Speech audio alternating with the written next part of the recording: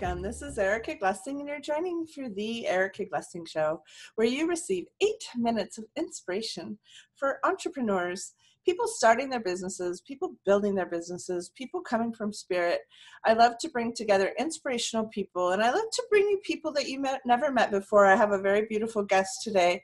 Her name is Anita, Govender, and she's actually coming to me from a very cold place in the United States. So welcome, Anita. Thanks you for joining me. Hi, Erica. Thank you so much for having me. Yes, we've had quite a time here in Michigan. Oh my goodness. I can see all that snow. She showed me the picture of snow. I was like, I want to be in Malibu. You know, when I lived in Santa Barbara, it was 72 degrees basically every day. I was there almost 4 years. Like, wow. If it got cold, it was like 64. Like I would run in because I had sweaters. I'd run in and like put on a sweater. I'm like, I get to wear a sweater today. That's kind of like springtime here, so yeah. Right? Oh my gosh, I was in Minnesota with my daughter, and it was May, and the girls in Minnesota were wearing cutoffs. Like, they were so excited. It's hockey player, they're athletes. So they were wearing like little tight shorts. My daughter's like, Mom, it's freezing. I go, honey, there's no snow and the sun's out. They're wearing shorts. So Anita has a website called beliefs180.com, and she does a lot of work helping people transform beliefs and transcend limitation. I'm so glad you could join me today. Let's just talk about that. Like,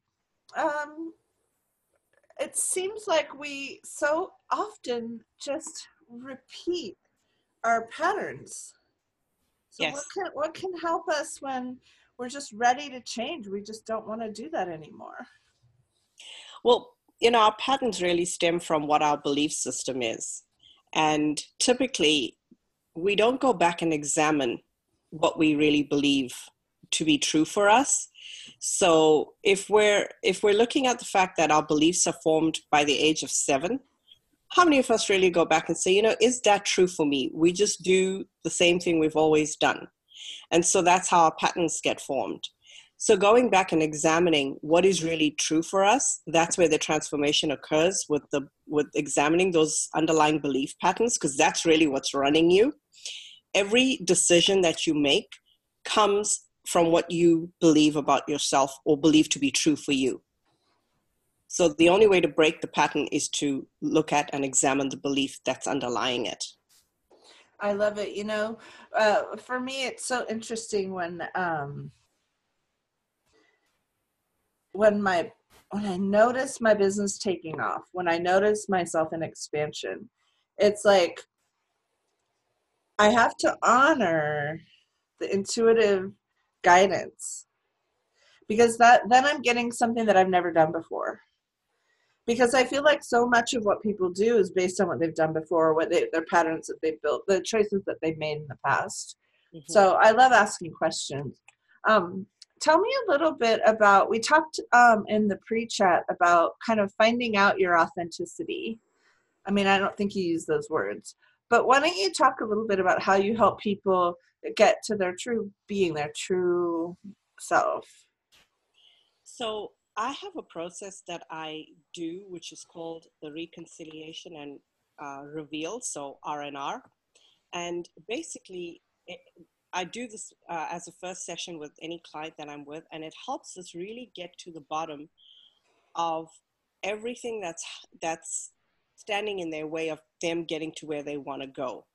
So we do this process where we go back and look at what were the events that happened that created the beliefs that you have that's holding you back.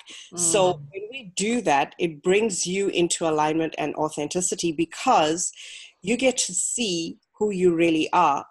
What you told yourself about things that happened that aren't necessarily true, and you wouldn't choose those beliefs for yourself today. If you had the choice, you wouldn't.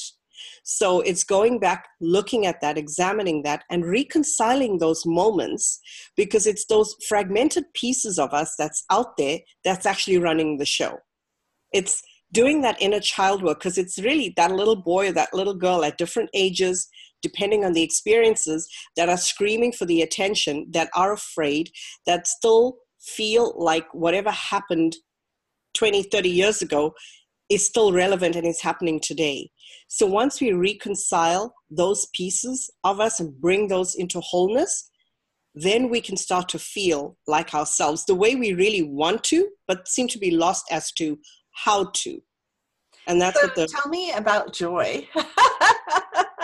I love your acronyms, Anita. It's really a nice way to break things down and make them easier. So I don't remember what it is already. See how quick my brain goes? So tell me a little bit about joy.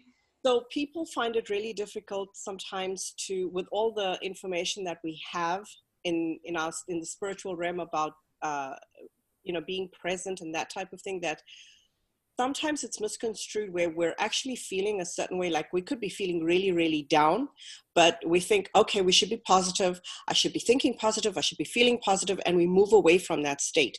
But in order to get to our natural state of joy, we have to deal with what's really happening with us. So I use joy as the acronym, and the J is for just be.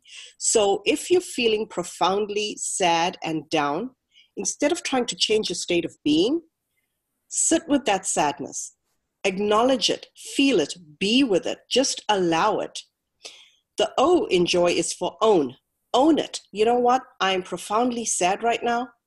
This is where I am. Accept that. Don't be in your head about, well, if he said and she said and he didn't do this and she didn't do this. That's not being with it. That's being in your head about it. Simply be in your heart space and feel that. Own that and accept it.